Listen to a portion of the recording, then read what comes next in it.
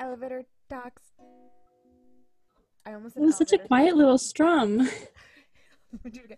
Elevator talks. Oh, there we go. Okay. Fantastic.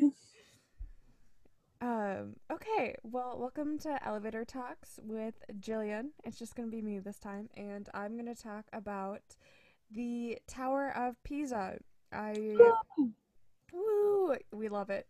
When I studied abroad 2 years ago, a year ago, whenever, I went to Italy and I did a project on the Tower of Pisa, and I find it super, super interesting.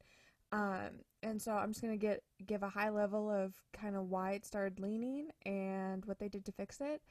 Again, this is from memory. I haven't rechecked these facts, so I will put some links if you guys want to learn more about the Leaning Tower of Pisa, and I'll use, I don't know, publish my paper on it. No, I'm just kidding. I did make a video on it like a while ago for my professor.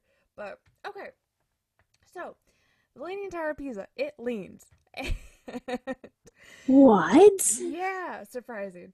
So basically, it's where it was built had the sand underneath it was very soft, and so after the first, I believe, 2 3 levels, it was after it was built, it started to sink. And so in order to combat that, because I didn't realize it was the soil, they built the other levels at an angle on the opposite side. So if you look close enough, you can see it's almost a banana shape. And I believe they built the top level normal. The Leaning Tower of Pisa was built over a couple hundred years just because they'd start it and then there'd be a war or they wouldn't have enough materials and then it'd stop. So as it started to lean more, there was times when they would add weights to the other end of it to kind of combat that lean because they knew like if it kept leaning it was going to fall and that people could still come to it and that lean wasn't really affected. It wasn't until there was a tower that fell and killed, I believe, 13 people and injured or killed 13 people that they're like, okay, we actually need to solve this lean. Because the lean it was the progression of the lean started to get more and more as time went on, and usually they could just be like, okay, we'll just keep the lead weights, it's under control, it's under surveillance. So when I was actually studying abroad, I was able to meet the engineers that fixed this lean.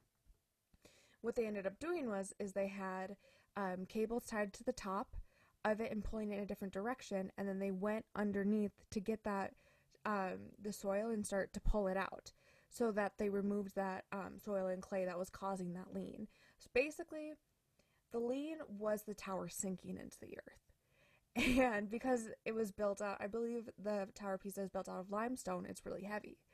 Um, and so, yeah, and so they decreased the lean, I believe, about 2 to 3 degrees. And that's how the Tower of Pisa was saved. And yeah, and so if you go up in it, I was able to go all the way to the top.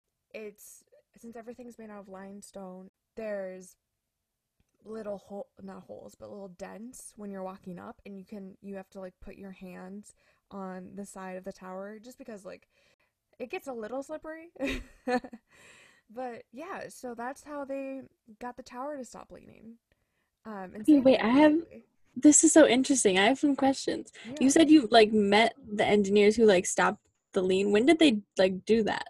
I believe it was the 1960s or 70s. So it was when like the engineer who gave the presentation, he was probably in his 70s or 80s, and he was on the project when he was like a young engineer. Um, but yeah, so and he talked about it. I think there was a few other things that they did to combat the lean before they decided to use the cable and soil trick. But yeah, it was so cool because I did two presentations about it actually. One was an engineering presentation and then my final presentation on it, and it was so interesting to see.